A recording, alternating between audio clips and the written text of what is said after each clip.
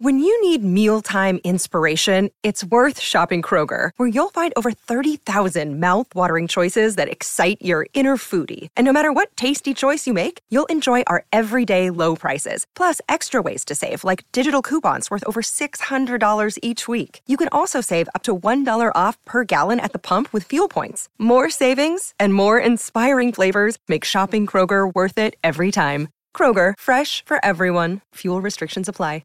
It is Ryan here, and I have a question for you. What do you do when you win? Like, are you a fist pumper, a woo-hooer, a hand clapper, a high-fiver? I kind of like the high-five, but if you want to hone in on those winning moves, check out Chumba Casino. At ChumbaCasino.com, choose from hundreds of social casino-style games for your chance to redeem serious cash prizes. There are new game releases weekly, plus free daily bonuses, so don't wait. Start having the most fun ever at ChumbaCasino.com. No purchase necessary. VGW Group. Void where prohibited by law. See terms and conditions. 18+. Step into the world of power, loyalty, and luck. I'm gonna make him an offer he can't refuse. With family, cannolis, and spins mean everything. Now, you wanna get mixed up in the family business. Introducing The Godfather at ChumbaCasino.com. Test your luck in the shadowy world of The Godfather slot. Someday, I will call upon you to do a service for me. Play The Godfather, now at ChumbaCasino.com. Welcome to the family. No purchase necessary. VGW Group. Void where prohibited by law. 18+. Terms and conditions apply. The only daily Premier League podcast. This is Football Social Daily. Carlo Magnifico, devastating Dominic, and another victory for the Toffees. Calvert-Lewin in the headlines again because he scored again and Everton won again, this time in the Carabao Cup. A second hat-trick in the space of a month for the striker, who surely is knocking at the door of an England call-up. Also, handball! It's the word on everyone's lips at the moment. Massive debate caused over the weekend because of it, but is it ruining the game? We've waited for the dust to settle, and after word that the Premier League are after another rule change, we ask where the controversial law could be altered. Plus, Chris Waugh from The Athletic joins us as we put Newcastle United under floodlight focus, and Dan from the Game Week podcast is here to go through all the latest fantasy Premier League picks. I'm Niall, and this is Football Social Daily, the only Premier League podcast with a brand new show every single day of the season. Alongside me, we've got Jim Salverson. Hello, Jim. You're right, Niall. Yeah, I'm very well. And we've also got straight talking Stefan on the podcast as well for another week. Hi, Steph. Hi there. It's probably not the best episode to get me on this handball one, is it really? Well, I'm hoping for some straight talking, no nonsense comment from you today. Enough. So I'm looking forward to discussing the handball rule. But first, I want to talk about Everton, and more specifically, Dominic Calvert-Lewin. Now, they've started the season on absolute fire. Dominic Calvert-Lewin has been such a key part of that. It's his second hat-trick of the season already, another 3 goals to his name last night. Carlo Ancelotti's been telling him to play like Filippo Inzaghi. Well, he's certainly taken that advice at the moment.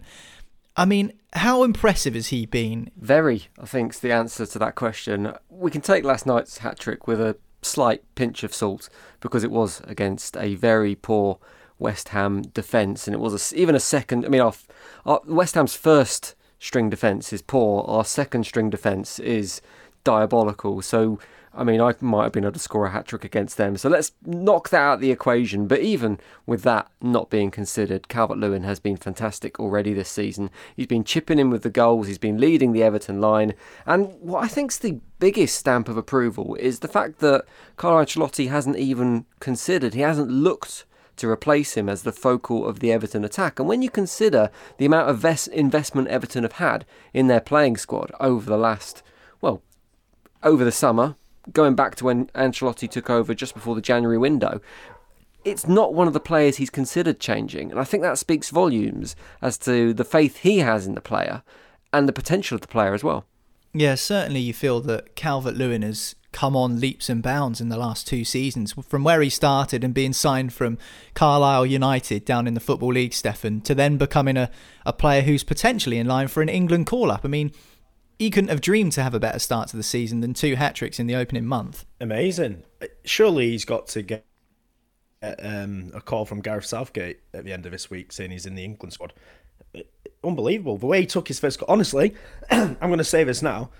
I think that's the sexiest thing I've seen this year. That ball over the top from Michael Keane. He even had a little bit of skill at the back. And how he floated over the top and it just landed gracefully on his foot.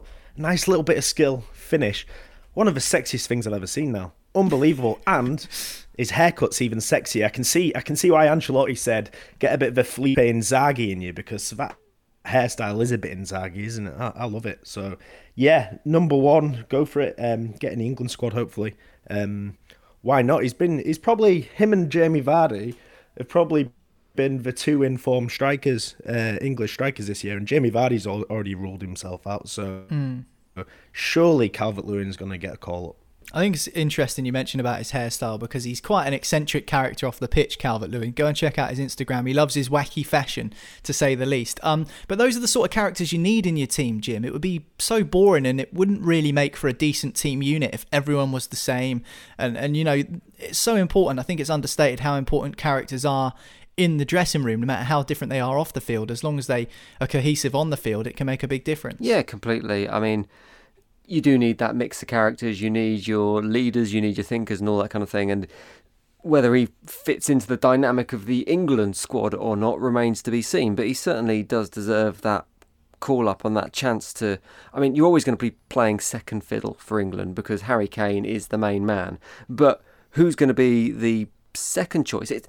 If you're talking about whether you have Danny Ings or Calvert-Lewin, I mean, it's a bit of a no-brainer for me, that. Even though you've got Danny Ings banging in the goals for Southampton, picking up where he went off last season, Calvert-Lewin does seem like he's certainly on the road to becoming the finished article, and he's a good age as well, potentially to play for England for the next 6-7 years. So, yeah, I mean, it looks absolutely quality. And let's not forget, this isn't him suddenly finding form this season, because he was decent for Everton last year as well. He just didn't have the same quality of player around him. So the introduction of players like James Rodriguez at Everton has just opened up that supply line to him. And he appears, certainly off the first 3 weeks of the season, to be a player that if you give him the opportunities, if you give him the chances to score, he will finish off those opportunities. Yeah, and I think Ancelotti as well has been trying to coach him in one-touch finishing, which is where the link to Inzaghi comes from, because Inzaghi was the master of the poaching finish, the one-touch finish. If you look at all of Calvert-Lewin's goals so far this season,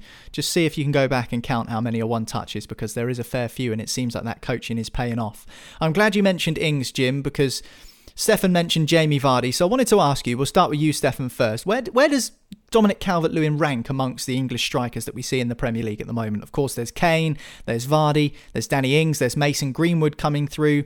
I mean, surely he is putting himself in the mix to really challenge Kane and Vardy at this moment in time to be the most informed striker from an England perspective. He's the number two behind Harry Kane, as Jim said, but he's a different type of player to Marcus Rashford or Mason Greenwood. These are players who come in off the wing to sit in a little bit deeper and really attack the goal and run towards the goal. But Calvert-Lewin's more of a goal poacher, you just said.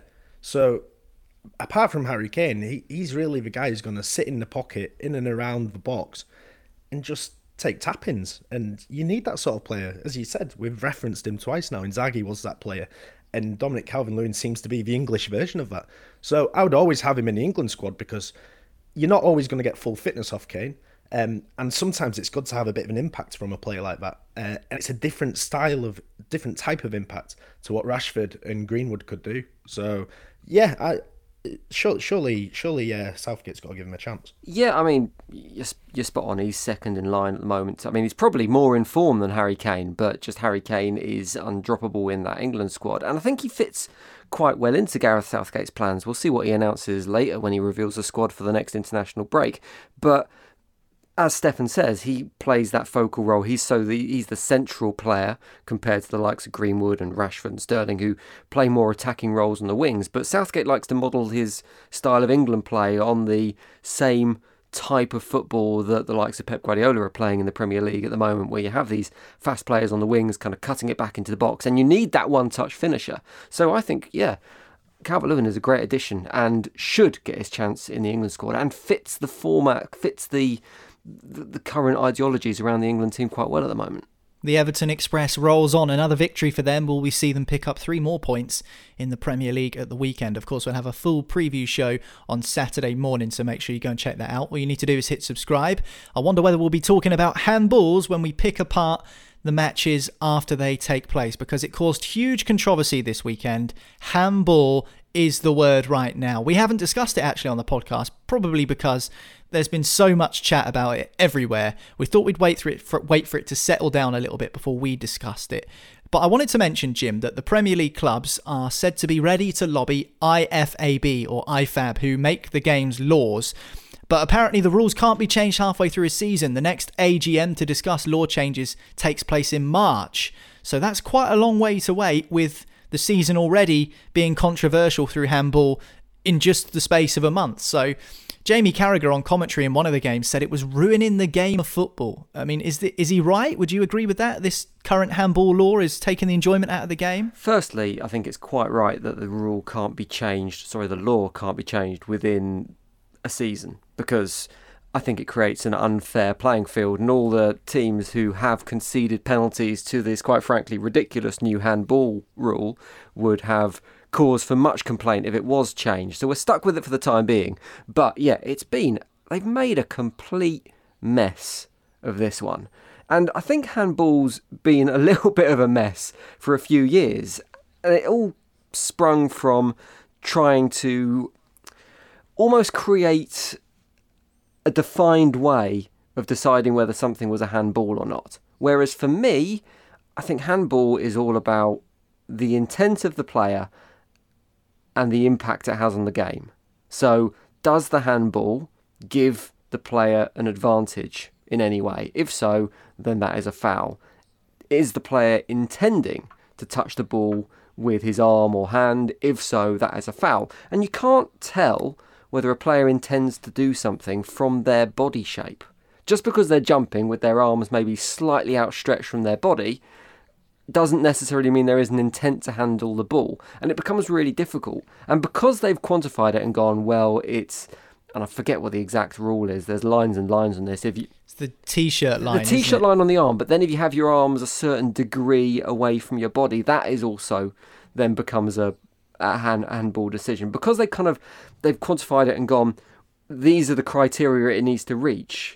It means essentially players can't move their arms from behind their sides, and it's impossible to jump well with your arms by your sides. I think I heard someone on another sports radio output somewhere saying you might as well have 4 7-foot salmon at the back of your defensive line, which is kind of the case, because that's how you have to jump to defend. So yeah, I mean, it's confusing. It's been made a mess of, and as we've seen from the first few weeks of the season, it just means you're getting loads of ridiculous handball decisions. Stefan, is this one of those things where they've changed something to the point where they've almost gone too far and they've changed it unnecessarily? Because there was always going to be calls for them to change the handball rule, and they've done so, and they're probably going to be sat there in their ivory towers going, well, we've changed the rule, what more do you want? When actually they've probably not really taken into consideration the initial problems that people had with handball and why the game was being considered unfair because of it. Should they just go back to the drawing board and make it square one, where the old rule used to be, if you deliberately handle the ball, you'll be penalised? I mean, it's to stop people from catching the ball and punching the ball and slapping the ball and all the rest of it. Yeah, 100%. I hate it now. I absolutely hate it. One of the defining moments of my childhood, and I think anybody's childhood, when they played Sunday League football for the local team, was that shout that went out in the penalty area, accidental ref, accidental ref. Ball to hand. Just to think that there's young people up and down across the country not being able to shout that anymore, because as soon as a ball goes near their hand, the referee puts the whistle in his mouth and it's a penalty. I hate it, and everybody who likes football hates it. And Jim had many, many, many good points there, but I feel like even Jim's being too democratic there. I don't understand why you just don't change the rule right here, right now, because nobody wants it, and it's just going to cause complaints every day, every time there's a football game on. And I think it's going to lead to more problems in the long run if they keep it, as opposed to just saying, all right, hands up, we've got this wrong, let's change this now. And then at least it settles the whole thing down again, and football becomes football again. It's just causing problems, and that kind of amplified by VAR makes it even worse. Now you know me, you know I am not a rugby fan. I don't like rugby at all. But in 1895, 22 teams came together and said, we don't like the new rules that are being imposed on us, and split off and created what many people would say now is a more exciting league. I would love it if there were 22 teams said, right, that's it, we've had enough, we're starting our own non-handball rule, non-VAR football league. And do you know what? Everybody would be watching it. And talking about how is this ruining football, the chairman of Matlock Town posted a tweet which was perfect, which basically said, this isn't ruining football because if you come down to the lower leagues and you watch the lower league football, we don't have this rule, so football is not ruined. Come and see us. And that is exactly right. It's just going to turn people away from watching Premier League, from watching these lucrative leagues, and going back to a more grassroots thing. And do you know what? If that's what happens, then I'm fine with it. Yeah, certainly the non-league clubs need the money, don't they, at this moment in time? I think it's a really good point, though, as well, that Stefan makes, Jim, because you say about it being the right thing that the rule isn't changed until the summer when there's been a full season. But also, I think that it's interesting that it's mentioned that, well, if people get used to the rule and then you change it again, does that surely not cause even more confusion? I remember when people said about VAR, it's only for a season, it's only for a season. And once it's bedded in for a season, it almost feels foolish to get rid of it because everyone's used to it then. In some cases, yes. I'm not sure this is a particular example of that because I think it's becoming very apparent that the rule has been got wrong, even from the way it's implemented. And half of the problem here, I think, is the consistency. We're seeing very similar incidents in different games just within the Premier League in one weekend that are being judged in different ways. And my feeling there is because the referees don't necessarily believe in the rule themselves and they're using their own common sense, exactly as a referee should do when a ball is struck, for example, from a yard away, hard at a player, they get their arm in the way. Sometimes that is being considered a penalty, sometimes it isn't. And because I think there isn't this belief, there isn't this faith in the rules, it's being, like I say, it's being judged different ways. The referees are deciding themselves how to interpret the rule. So I think that's part of the problem. So yeah, I do get what you're saying, that once a rule is bedded in, then you change it again. It still needs a certain period of time to kind of be seen if it works almost. But I think in this case, that isn't the situation. I think it's not a rule that will be continued beyond the end of the season. Whether they finally bite the bullet, if 20 Premier League clubs are in agreement and go, look, we're not doing this anymore, whether it will be a change in the near future, I don't know. I doubt it. I think we'll be looking at next season, and for this season, we'll just have to lump it. But also, Niall, if you look at, it's changing the game in terms of how the game is actually played, because the projection that they had on Sky Sports for the weekend was that by the end of the season there'll be something daft like 85 to 90 penalties awarded because of handball, as opposed to what, like 20 a season. So it's amplifying that so much. So it's almost like games are now being decided by penalties, which they weren't before. So the game's going to evolve. You're going to have specialist penalty kick takers and things like that. It's just going to change the game. And that's wrong. Yeah, I think it's important you mention as well that, you talk about Matlock Town and non-league sides, the rules are meant for the entire game of football, not just for those elite leagues who do have the luxury of technology and forensic analysis where they can dive into it and they can go to the side of the pitch and look at a screen. You need to make it easy for those grassroots referees. You need to make it easy for those referees who get up on a Sunday morning for the enjoyment of the game, to get the game on for everyone in these tough times in particular, and make sure that the handball rule is consistent. It's all well and good watching it on the TV and seeing the Premier League referees deciding certain things, but if that's within the laws of the game, it's almost really tough on those grassroots referees to make the right calls when they don't have the benefits of technology. They only get one look at it, and the rule is certainly conflated. Anyway, let's move on from handball, because I'm sure we could spend a whole podcast talking about it, but if you've got an opinion, let us know. Make sure you send us a message on Twitter. It's at the Sports Social. You can find us on Instagram, Sports Social Official, and if you're on Facebook, just search for Sports Social and you can find us there. Let us know what you think about the handball rule and whether it should change or whether it should just stay the same. Time for transfers now, and we'll start with Spurs, who are chasing striker Carlos Vinicius from Benfica. We've mentioned Harry Kane earlier on in the podcast, but in terms of needing a replacement when he's injured, which seems to be more often than not, Jim, unfortunately for Kane, how crucial is it that this person coming in, whether it's Vinicius or someone else, is good enough and comfortable with playing second fiddle to the England man? It certainly seems someone that Jose Mourinho is keen to bring in, and I think the way Spurs play under Mourinho, they do need that focal point, and as we know, Harry Kane doesn't seem capable of playing a whole season, so they do need to find backup for him. And it's a difficult one. As we've discussed before, it needs to be a player who is of the quality that he can make an impact in the Premier League, but at the same time, he needs to be comfortable sitting on the bench for 30 games a season as Harry Kane's understudy. So you can kind of see what Jose Mourinho and Spurs are trying to do in this window. They're going after very similar players, and they're players that probably aren't going to be first choice in the Premier League, but they're also players that fit very much a profile, and that profile is big, strong, attack-minded lumps of forwards. And I think Carlos Vinicius, from what I know about him, which isn't very much if I'm honest, he is very much in the... I mean, they were looking at Troy Deeney, weren't they, earlier in the window? He was being linked with a move to Spurs. And, I mean, with no disrespect to either player, they're not dissimilar in terms of the way they play. So, I mean, certainly Jose Mourinho sees this as an absolutely fundamental bit of strengthening that he needs to do at Tottenham this season, and you can understand why as well, because the other attacking options that Spurs have at their disposal, the likes of Son and the likes of Bernstein, and they're not that type of player. They're not that big physical centre forward that we know Jose Mourinho loves. So I just wonder whether Jose's trying to kind of cover his options, Stefan, and have the luxury of being able to choose both. Someone who's a little bit more finessed around the penalty area, like Harry Kane, whose positioning is excellent, and someone who can just come on and bully defenders if needs be in Vinicius. Maybe I'm being a little bit harsh on Vinicius's other skills, but certainly he probably offers a little bit more of that than Kane does.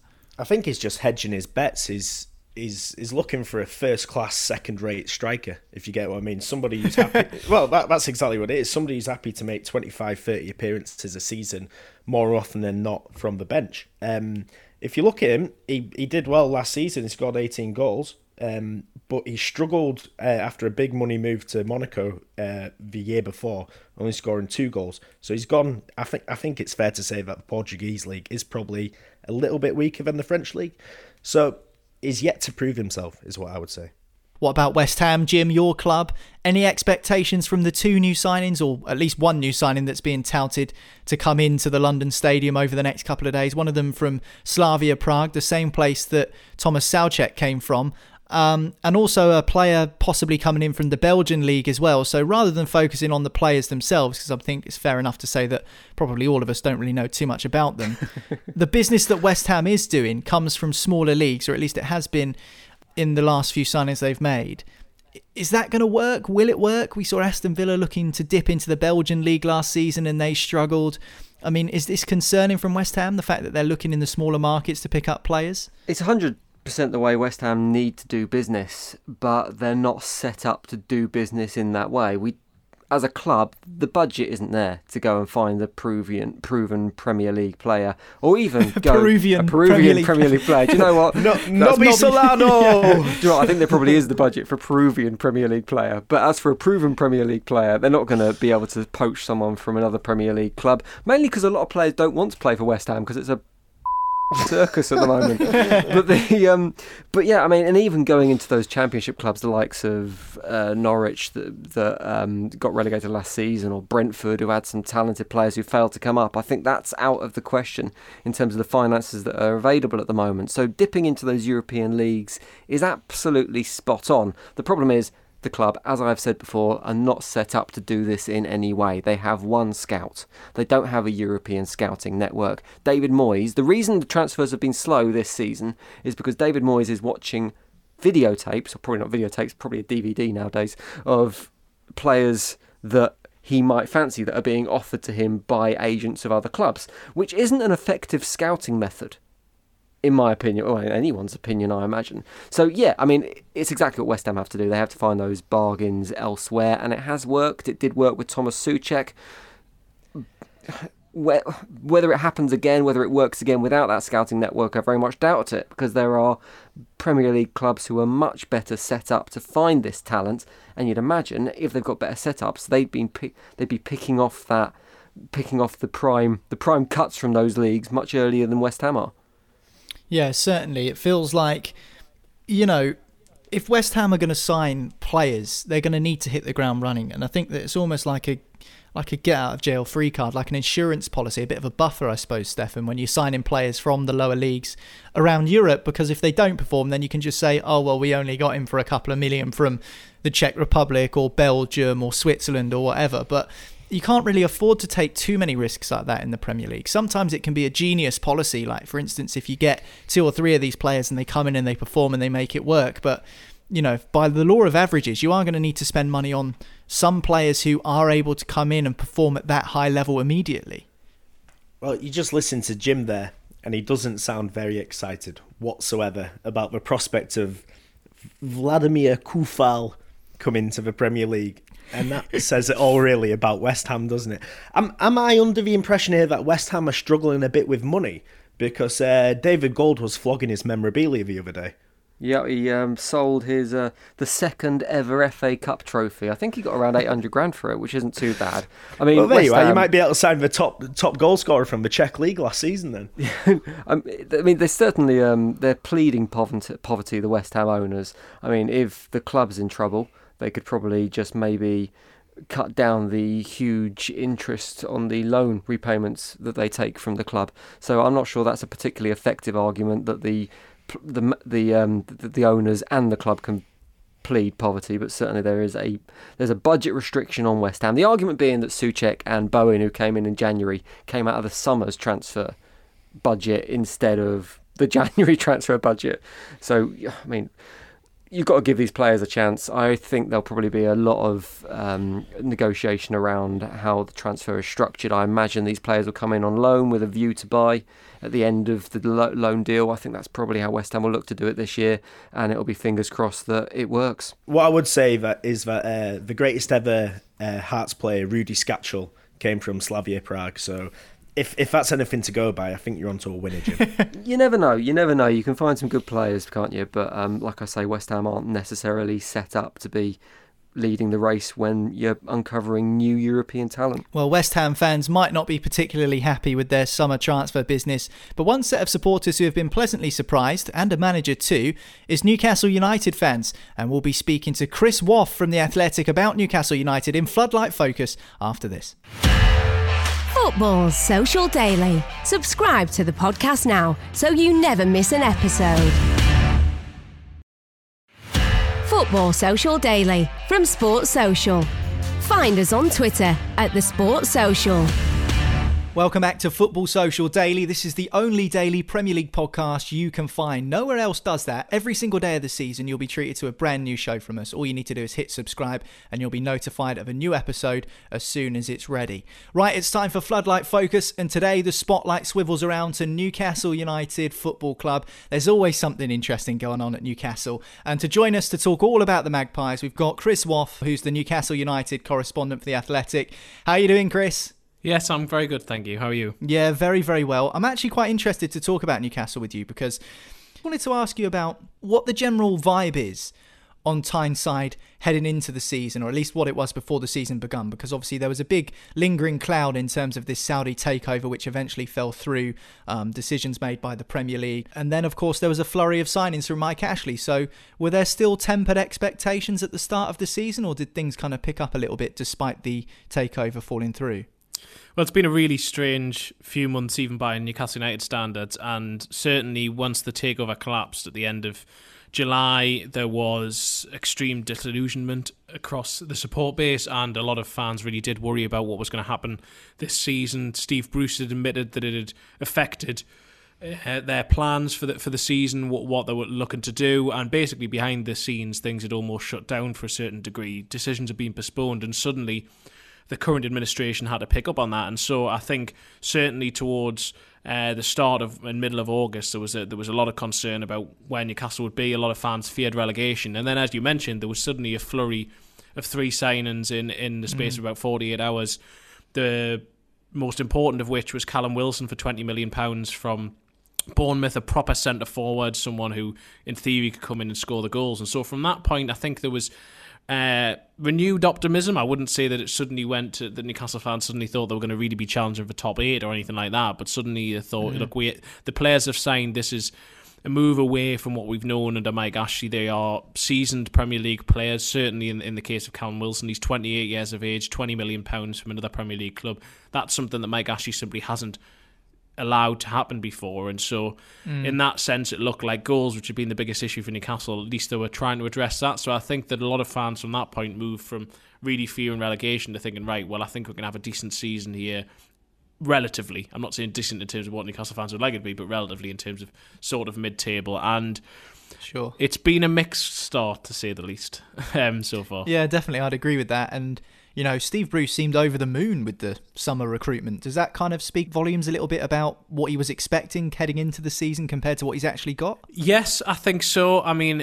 it very much was a Steve Bruce-led transfer window, and that is a change in policy as well from maybe what we've been used to before, in terms of the head coach having a lot of influence, being able to get the players he wanted, being able to get those players who were Premier League seasoned players, which is something we haven't necessarily seen before. So I think he did that. He felt a lot better about that. Certainly last summer when he came in, the signings who arrived, including Joe Linton, obviously for £40 million, they were signings he basically ratified rather than he had done the groundwork for. And so being able to bring in these players who actually were his players and this look a little bit more like his squad, I think that's something which he feels has helped them and really has aided them. And we've seen from Wilson already has 2 goals, has looked decent. Callum Fraser's going to take a bit of time to get up to fitness. Jamal Lewis, left back's been an issue for a long while. Jeff Hendrick, we've seen a little bit from midfield as well. Again, not an exciting player by any stretch, but just someone who you know is very capable of doing the job that he's needed to do in that midfield. So I think he was pleasantly surprised by the window they managed to have. Focusing on Callum Wilson a little bit more, I think it's important to caveat that Joel Linton was played out of position last season as kind of a lone striker, picking up that number 9 shirt, which obviously has quite a weight of expectation up in the northeast. And then he, you know, for Hoffenheim, where he came from, he was playing out off the left, and he seems a lot more effective off the left. And I know Newcastle thumped Morecambe in the Carabao Cup a couple of weeks ago, and he played off the left and looked really, really strong in that position. I mean, with Wilson coming in, does that give now Joel Linton the opportunity to kind of play off the left and earn his stripes, so to speak? Because there was always going to be a burden of being Newcastle's most expensive signing. The £40 million, like you mentioned before, that they paid for him hasn't really come off for him in that lone striker role. So do you think that now bringing in Callum Wilson is actually going to help Joel Linton in a way? I think it can do. I actually thought it would have helped him more if the number 9 shirt had been taken off him and given to Wilson. I think that just brings with it connotations, and whether they're fair or not, with Newcastle United, that shirt does symbolically mean a lot. And my understanding was that basically Wilson was told at first he would get it, and then basically there was a change of plan. I think that Joe Linton wanted to keep it for a period, but I think in the short term it may have affected him mentally to do that, but in the long term it would have aided him. Now, we did see him play off the left against Spurs, and we did see far more from him in the ability to be able to maybe carry the ball towards goal rather than have to face away from it and play with his back to goal.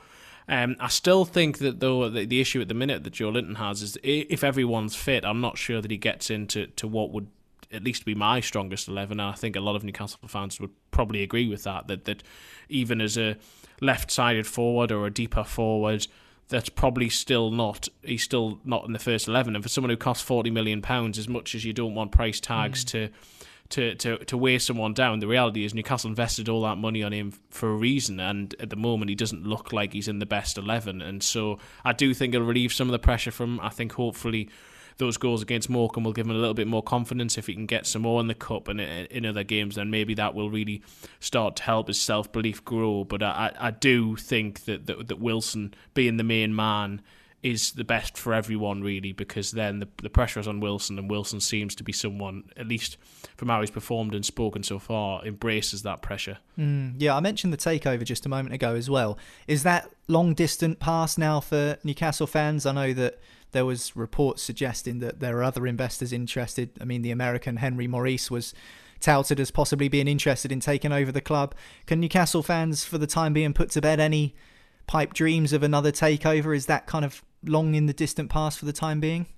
Well, this takeover is really the never-ending saga, and so I think that's what's been difficult about this whole thing, is that there hasn't really been closure yet, given that although the takeover was withdrawn in July and there's been another attempt to bring it back, and then Newcastle United have released a statement, the Premier League have released a statement, basically claim and counter-claim. And in theory, there is still interest in the background, and Mike Ashley now is trying to go down legal routes to see if he can force a way for the Premier League to somehow ratify this. So that the actual takeover from Amanda Staveley and PIF is still, in theory, possible, although I don't want to get Newcastle fans' hopes up and say that anything is imminent, and I don't think that we're likely to hear anything in the next few weeks, maybe even months, about that. But in terms of other interests, the likes of Henry Maurice, we've had East Asian interest, I don't think that any of that really is realistic for the likelihood that Newcastle United someone else is going to come in with a big bid during the pandemic. So for now, Mike Ashley is in charge. He's actually been attending games, as he told the players he would when he saw them over the summer, and that makes a change from last year. So I think for the foreseeable future, as much as Newcastle fans may want rid of Mike Ashley, and as much as Mike Ashley may want to be rid of the club, he remains the owner. It is good that he's turning up to the games and going to the ground, but I do wonder whether the fact that there's no supporters might be helping him out a little bit. I do wonder if he would have made that decision had there been a full crowd of 50,000 or so at St James's. I want to ask about Steve Bruce, because as we mentioned before, he's been quite pleased with the transfer window this summer so far. Still a few days to go, but it doesn't feel like we're going to see anyone new through the door. But in terms of his style of play, there's been a lot of criticism as to whether he's just, a tin pot Rafa Benitez or whatever you want to call him. I think that's slightly disrespectful to Bruce, who's been around the block in the game, to say the least. But there are a few concerns amongst Toon fans about the way that Newcastle are playing, and maybe that they flattered to deceive a little bit. Yeah, and I think that they are fair criticisms to a certain extent, the ones that Steve Bruce himself takes on board. Look, he's been at the club now for about 14 months, and to begin with, he tried to change his style and didn't think that he could, and basically reverted to quite a defensive formation, 5 at the back, and Newcastle eked out a lot of points last season in really what was an unsustainable manner. And then sort of either side of lockdown and Project Restart, he tried to change things. He moved to a 4-2-3-1. Alan Saint-Maximin was playing really well, and Newcastle looked like they were creating more chances, and they had Dwight Gale, a proper centre-forward, in the team, and he was scoring goals as well. But then injuries struck towards the end of last season, and they started this season with a 4-4-2 West Ham, and it worked for that one game, but then they played against Brighton with the same formation and really got ripped to shreds, and went to Spurs, reverted to that 5 at the back again. It was very much how they got a point from that game, I have no idea. It was very much this sort of passive approach, this deep line defence. And I think that is part of the issue that Newcastle fans have, is that they don't yet see what the clear style and clear vision is yet. Now, Bruce has been asked about this week, and he's tried to defend that and said, look, I will develop this. I've now got some more of the players that I want. They need time to be able to bed in. And that's fair enough, but I do think that over the course of the next 2 or 3 months, Bruce really needs to start evolving that style, because there are some Newcastle fans who really are growing impatient with what they see as the likes of Brighton and other teams like that, maybe Aston Villa, who have been in the league less time or similar sort of time to Newcastle and are starting to develop, whereas Newcastle are in their 4th season back in the Premier League, and yet still they seem so passive when they don't have the ball. That certainly feels like an observation from the outside looking in, that Newcastle fans are kind of growing ever more frustrated with the fact that they've seen what their club has achieved in the past, and they've known how big a hitter they are in the Premier League in previous seasons, and yet they are seeing the likes of Brighton exceeding them on the pitch at this moment in time. So it is understandably frustrating if you're a Newcastle fan. So what would kind of be the general expectation for Newcastle in terms of a finishing spot in the Premier League this season? I mean, there's always this kind of joke where Mike Ashley will be happy as long as Newcastle stave off relegation. I mean, are we going down those lines again this season, Chris? Will it be a similar story for Newcastle in terms of that, in terms of a league placing, or can they aim slightly higher this campaign? I mean, I do think that they will survive, but I don't think it'll be a sort of season, as I said earlier, where they're going to suddenly push for the top 8 or anything like that. I think that, like last season when they pulled clear and basically even before lockdown they were safe, I'd like to think that they could try and do that, and maybe by February, sort of March time, be in a position where they can start thinking about breaking into the top 10. And a lot of, you get some Newcastle fans who go, oh well, is that the height of our ambitions? And I understand where they come from, but the reality is that this remains football club owned by Mike Ashley, and as far as I'm concerned, people inside the club dispute this, but as far as I'm concerned, there is no ambition to really break that high into the league. For them, it's about, first of all, let's be 17th, and then if we finish any higher, great. So I don't think that they yet have a squad that can really challenge top 8. Maybe pushing, I think, somewhere between 9th and 13th. I think that's realistically where they're likely to finish, which basically is a repeat of the last 3 years, to be honest. I don't think they've progressed enough as a squad and as a team to really be able to aim higher. Yeah, certainly be interesting to see where Newcastle United do finish this season. Chris, it's been a pleasure to chat to you, mate. Chris writes for The Athletic, so go and check out The Athletic. And where can people find you on social media? At Chris D.H. Waugh. That's W-A-U-G-H. Football Social Daily. Find more great sport at sport-social.co.uk.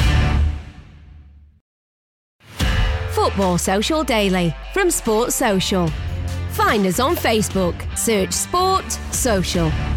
Welcome back to Football Social Daily. It is Thursday, the weekend's fast approaching, so it's time to do your Claudio Ranieri where it comes to your fantasy football team, make those changes, do a little bit of transferring here and there. But before you do so, we're going to have our regular catch-up with the guys from Game Week podcast, the fantasy football podcast. We haven't got Matt today. We've got Dan. How you doing, Dan? I'm all right. How's it going? So normally we speak to Matt on this. I assume you guys are competing in some kind of fantasy football league, just so we get an idea of where the level is, who's winning. It's actually neck and neck as of this week. Wow. I had 2 weeks of glory and he's sort of spawned his way into neck and neck this week. So funnily enough, last season we were very tight. Into the last game week there was 20 points between us. Wow. Which he ended up winning with lots of fortune. And somehow he's pulled out of the bag and caught me up again this season. So I mean, everyone in the league always ends up with exactly the same teams anyway, so I guess that's more so with you two. When you're talking about fantasy football every week, you're going to kind of end up with very similar teams. The thing is with Matt is he's what he calls a salad dodger. He refuses to choose Mo Salah, right. And it's not because he's a massive racist. It's because he's just got this thing where he feels like it's cheating to have him in, which is ludicrous because he would have had Ronaldo back in the day and Lampard and Henry and people like that. So he's got this weird thing, and now he stated on the podcast about 2 seasons ago he'd never pick him. Wow. And so now he's stuck without him, which kind of puts pressure on me to pick him rather than Mane. As a differential between us. Yeah. We're going to attempt to answer some of the questions that have come in via the Sports social media channels. Hopefully you can give some advice to people who are making changes to their teams ahead of the weekend. First one comes in from Paul, who says, quite frustratedly, I'm done with Werner. He's too expensive to be firing blanks, and I'm ignoring Matt's advice last week, which said to keep him for the time being, and I'm going to get rid. Who should I go with instead? Big investment, Werner, and he hasn't performed in the Premier League. Scored his first goal in the EFL Cup earlier in the week, but obviously Paul's had enough. So if he's going to put his money elsewhere, where's it going to go? I mean, I can understand Paul wanting to ignore Matt because that's a reasonably good idea. But see, I didn't go with Werner to start with, and I thought it was a bit of a risk. But new strikers in the new league, it's always something a little bit troubling about doing that, and you never know if they're going to be on penalties and how they're going to settle in. The thing with Werner, I mean, he is too expensive to be getting blanks, but the fixtures from are really good now, so you'd have thought you might want to give him just that one more week just to see, especially like you say, after he already scored against Spurs. Good goal as well. And they've had some tough fixtures. I mean, you can't fault him for not scoring against Liverpool when they got 10 men. It depends what he wants to do. I have tried to keep away from premium strikers really this season because I think there's more points in midfielders, or even some cases, the premium defenders. So for me, last season I didn't really have him, but this year I've had Ings. He actually has gone down to 8.4, which seems kind of ludicrous given that he's had 2 good game weeks in a row. They've got really good fixtures, Southampton, there's no Europe, and it's not like his goals were fluky. He scored a really good goal against Tottenham, and sometimes this point of the season it's good to stay with the crowd early doors. I've got also my own Jimenez, who I did have a lot of last season, but I wasn't sure how they'd take off this year. I know they had that wobble there. I say wobble, I mean it was awful. I couldn't see that result coming. Killed a lot of game weeks, the West Ham result. But I'm a West Ham fan and I did not see it coming. It was insane result really. I think. I mean, he's 8.6. The thing with Jimenez is they're about to play Fulham, and I sometimes with a season, there's a team that you just go every week if someone's playing them, you almost want to bring someone in to play against that team because they're letting so many goals in. So if you haven't already got Jimenez and you've got Werner, then I could see that might be a change. So potentially make the change, but stick with Werner because they've got Palace and Southampton, I think, the next two for Chelsea. So if he's going to score ever, then it's going to be against those two. Don't forget they haven't got Pulisic back yet. Chilwell only just made his debut the other day. I think the supply line's going to improve for him. I don't think there's anything wrong with his confidence. He's been unlucky in a couple of cases. And I think the goals will come, but if you're taking the money out and then sticking it into a midfielder or a defender, then I can see why you might want to take him out. If you're just swapping it for someone of a similar price up front, then I think Werner's as good as anyone to stick with. I also just think, imagine if it's happened already this season, people have taken players out, took out Son, took out Kane, people like that, and then look what happened. People have been stitched up by a jump in the gun. Could get the hat-trick and then you'd be cursing your luck. Next question from William G, who's got an interesting theory about Manchester City. He says, with no Aguero and no Jesus at Manchester City, it feels like there could be some goal-scoring value in midfield. Who should I be looking at? Is there anyone beyond it's probably Sterling or De Bruyne in all honesty. Is there anyone beyond that maybe William should be taking a punt on? It's such a dangerous game to predict what Pep's going to do in midfield, isn't it? They've got so many players there, and we've still got the deadline to come. You don't know who they're going to get in even before that. I don't know that they're linked with anyone, but it doesn't mean anyone might not roll in. Well, they weren't linked with Diaz before he suddenly popped out of nowhere. No one had even heard from him before Wednesday, and then Thursday night he signs. Yeah, this is what I mean. So you never know. They've got the money, haven't they? Mahrez is the obvious one because he's so much cheaper than De Bruyne and Sterling. So when they're blank, it won't be quite as annoying. He just scored 12 points. But then he didn't play in the first game week, and that is the situation with Pep this season, isn't it? You don't know. And then Foden is the other one, of course, 6.6, so even less of a risk in many respects. But he got bought off early, 63 minutes when they were losing 5-2. You look at the fixtures, away Leeds, home to Arsenal, away West Ham. I've got De Bruyne. I'm sort of thinking I should just stick with De Bruyne. He's a bit like having Mo Salah, where 1 week he'll do it, 1 week he won't. I feel like most people have probably got Sterling or De Bruyne, especially while there's no one obvious up front. The other thing you haven't mentioned is Delap. Is if you really want to be taking a risk. He only played 39 minutes, but he's 4.5 million. If they feel like maybe against inverted commas one of the weaker sides, he's worth a punt, then you could see something from him. But you never know, do you? I'm going to stick with De Bruyne, and I'm going to try not to rage transfer him out. I don't see beyond that. Mahrez, if I wanted to save money, De Bruyne or Sterling to Mahrez, and you got an extra 3 million in the bank, is a possible move I'd be interested in to get in the likes of Mane or Salah. Are you kind of thinking that because, as you say, Pep's a little bit unpredictable, he likes a bit of squad rotation every now and again, that actually you might be best off? You're talking about premium price tags for a lot of these players. You're probably best off looking at the other clubs that maybe have more steadier lineups. They're the high scorers, aren't they? They're infuriating because you want to be part of it, because towards the end of last season, after lockdown, they scored so many goals. Yeah. It was insane. And you had to have De Bruyne, I think, at that point, and you almost potentially had to have him and Sterling.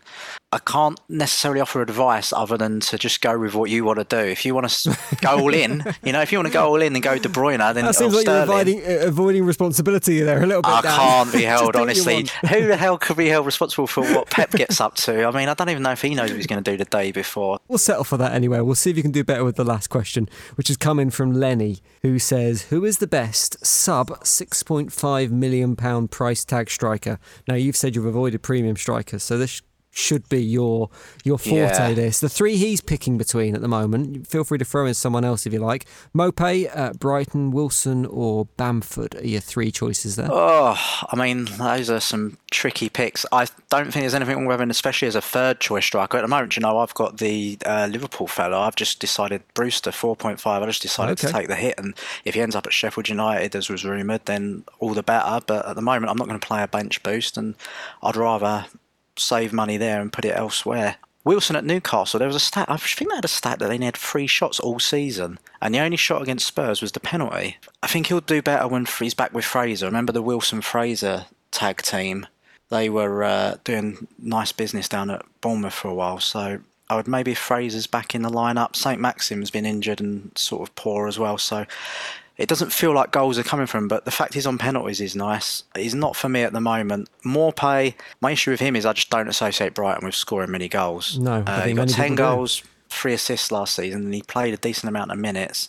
Every now and again he does look good, and they looked good against Man U, but then I don't know if that's them just looking good against Man U. because Man U aren't defending so well. And then who was the other one that Lenny said? Bamford. Bamford. Who is the everyone one was that... kind of very critical of pre-season. They didn't think he'd be able to cut it in the Premier League, and now, I mean, he's got a few in his first few games, but is he the new Timu Pukki?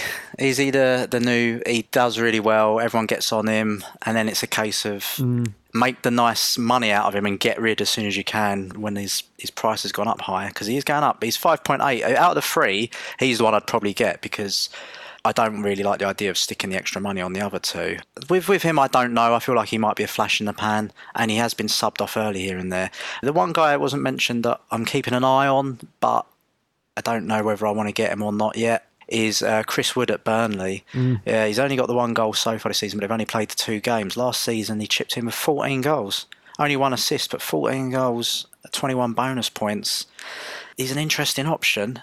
He's the guy out of that price bracket, 6.5 and under, that if I had to get one, I would get, actually. Just because I like how he plays, and away at Newcastle, away at West Brom, I think he'd cause Tottenham and Chelsea problems in their defences at the moment. And like I say, he did it last season, so you're not taking the risk that you would be with Bamford. So, yeah, striker questions are tricky. I think I might have got stitched up. I don't know what sort of questions Matt's been getting, but a City midfielder, pick a City midfielder other than Sterling and De Bruyne, and even then they're kind of risks until they start pumping into form. 3 strikers that you can't really say for sure will score. At the moment, it's too early in the season to want to be too responsible for people's failings, so I'm just saying what I'm going with at the moment, and good luck to all of us. I'm not doing anything too mad at the moment. Tried and tested. When you finally give up the fantasy football stuff, then I think there's a career in politics. There's the avoiding of any kind of definite decisions. Hey, I'm staying alert. I'm staying alert to what goals might be coming and what might not be coming. But at the moment, I'm just staying with the pack. I think sometimes it's too much a wrong decision to do anything too wacky too early. So I'm staying with everyone else at the moment and just trying to play it safe, go with tried and tested, try not to make my moves too soon. I'm trying to be more zen with it, even though it'll affect my entire week when things go wrong. I'm just trying to be cool. So that's why I'm saying getting rid of Werner might be a mad idea. Taking no risk on some strikers that might not score might not be the way to go. And you gamble with Pep Roulette, you're playing with your life in FPL. Top man, Dan. Appreciate the advice. Thanks for coming on. If people want to find more from Dan and the Game Week boys, then you can get the podcast. Where's the best place to find it, Dan? Just Game Week on any Spotify or iTunes, those kind of places, Acast, and on Twitter and Facebook we're at Game Week HQ, because someone had already stolen that username 5 seasons ago, believe it or not. So yes, come and join us. There's a bit less sitting on the fence, I think. Top man, Dan. These are people I don't even know. I'm happy to slag off Dyson's picks, but these guys, this might be someone who's literally, he's just lost his job. He's, his rent's due, and he's thinking, man, I've got to get Werner in, or should I get Mitrovic? What am I going to do? He could be hanging on by a thread here. Top man, Dan, cheers for coming on. Take care, cheers.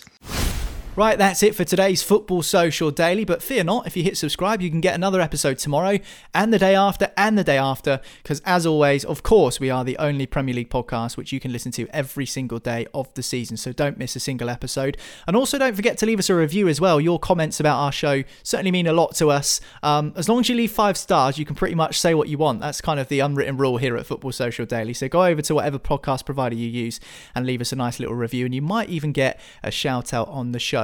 That's it for today's podcast. Thanks very much, Jim. Nice one. Thanks very much, Stefan. Accidental ref. And we'll speak to you again tomorrow. Football Social Daily from Sports Social. Find us on Instagram at Sports Social Official. It's time for today's Lucky Land horoscope with Victoria Cash. Life's gotten mundane, so shake up the daily routine and be adventurous with a trip to Lucky Land. You know what they say, your chance to win starts with a spin. So go to LuckyLandSlots.com to play over 100 social casino-style games for free for your chance to redeem some serious prizes. Get lucky today at LuckyLandSlots.com. Available to players in the U.S., excluding Washington and Michigan. No purchase necessary. VGW Group. Void where prohibited by law. 18+. Terms and conditions apply. It's time for today's Lucky Land horoscope with Victoria Cash. Life's gotten mundane, so shake up the daily routine and be adventurous with a trip to Lucky Land. You know what they say, your chance to win starts with a spin. So go to LuckyLandSlots.com to play over 100 social casino-style games for free for your chance to redeem some serious prizes. Get lucky today at LuckyLandSlots.com. Available to players in the U.S., excluding Washington and Michigan. No purchase necessary. VGW Group. Void where prohibited by law. 18+. Terms and conditions apply.